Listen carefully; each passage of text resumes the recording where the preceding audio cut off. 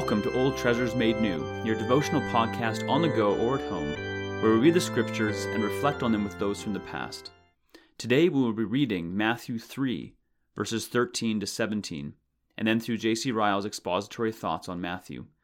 Please take a moment to pause and ask the Holy Spirit to bring understanding and to apply what we hear. Matthew chapter 3, verses 13 to 17. Then Jesus came from Galilee to the Jordan to John to be baptized by him. John would have prevented him, saying, "I need to be baptized by you, and do you come to me?" But Jesus answered him, "Let it be so now, for thus it is fitting for us to fulfill all righteousness." Then he consented.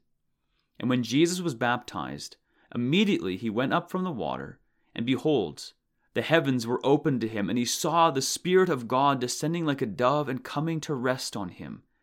And behold, a voice from heaven said, "This is my beloved Son, with whom I am well pleased." This is the word of the Lord. You have here the account of our Lord Jesus Christ's baptism. This was his first step when he entered his ministry. When the Jewish priests took up their office at the age of 30, they were washed with water. When our great high priest begins his great work he came into the world to accomplish, he is publicly baptized. Let us learn from these verses to regard the sacrament of baptism with reverence. An ordinance in which the Lord Jesus Christ partook, it is not to be lightly esteemed. An ordinance to which the great head of the church submitted ought to be ever honorable in the eyes of professing Christians. There are few subjects in religion on which greater mistakes have arisen than baptism. There are few which require so much fencing and guarding. Let us arm our minds with two general cautions. Let us beware, on the one hand, that we do not attach a superstitious importance to the water of baptism. We must not expect that water to act as a charm. We must not suppose that all baptized people, as a matter of course, receive the grace of God in that moment that they are baptized. To say that all who come to baptism obtain like and equal benefit, and that it does not matter whether they come with faith and prayer or in utter carelessness, to say such things appears to contradict the plainest lessons of Scripture. Let us beware, on the other hand, that we don't dishonor the sacrament of baptism.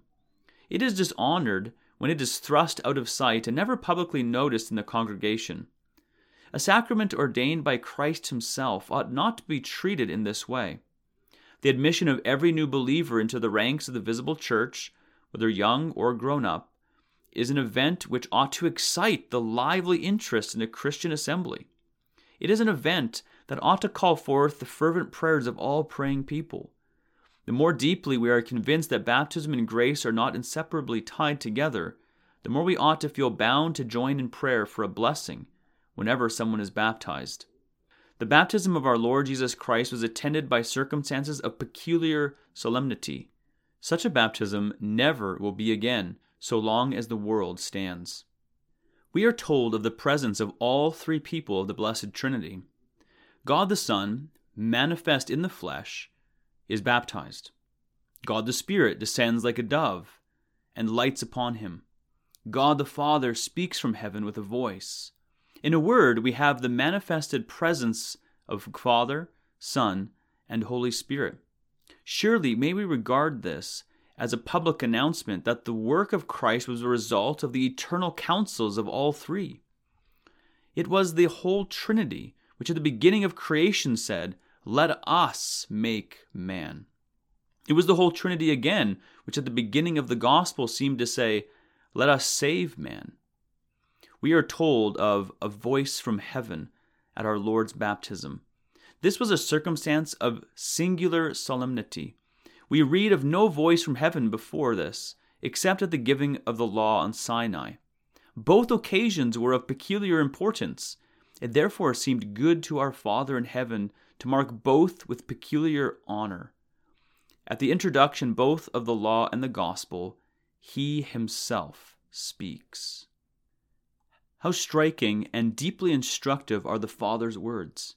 "This is my beloved Son, in whom I am well pleased."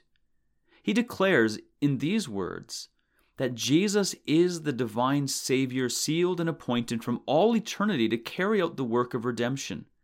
He proclaims that he accepts him as the mediator between God and man. He seems to publish to the world that he is satisfied with him as the propitiation, the substitute, the ransom payer for the lost family of Adam, and the head of a redeemed people. In him he sees his holy law magnified and made honorable.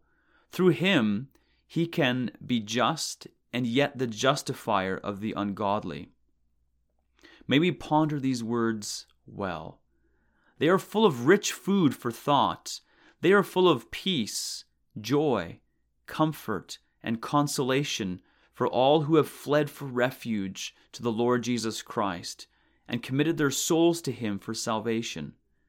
Such may rejoice in the thought that though in themselves sinful, yet in God's sight they are counted righteous.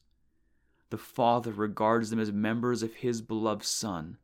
He sees in them no spot, and for his Son's sake is well pleased. Ephesians 1, verse 6. That is the end of Ryle's expository thoughts on these verses. Let us carefully consider what we have heard today, and may the Lord be pleased to bring the growth for his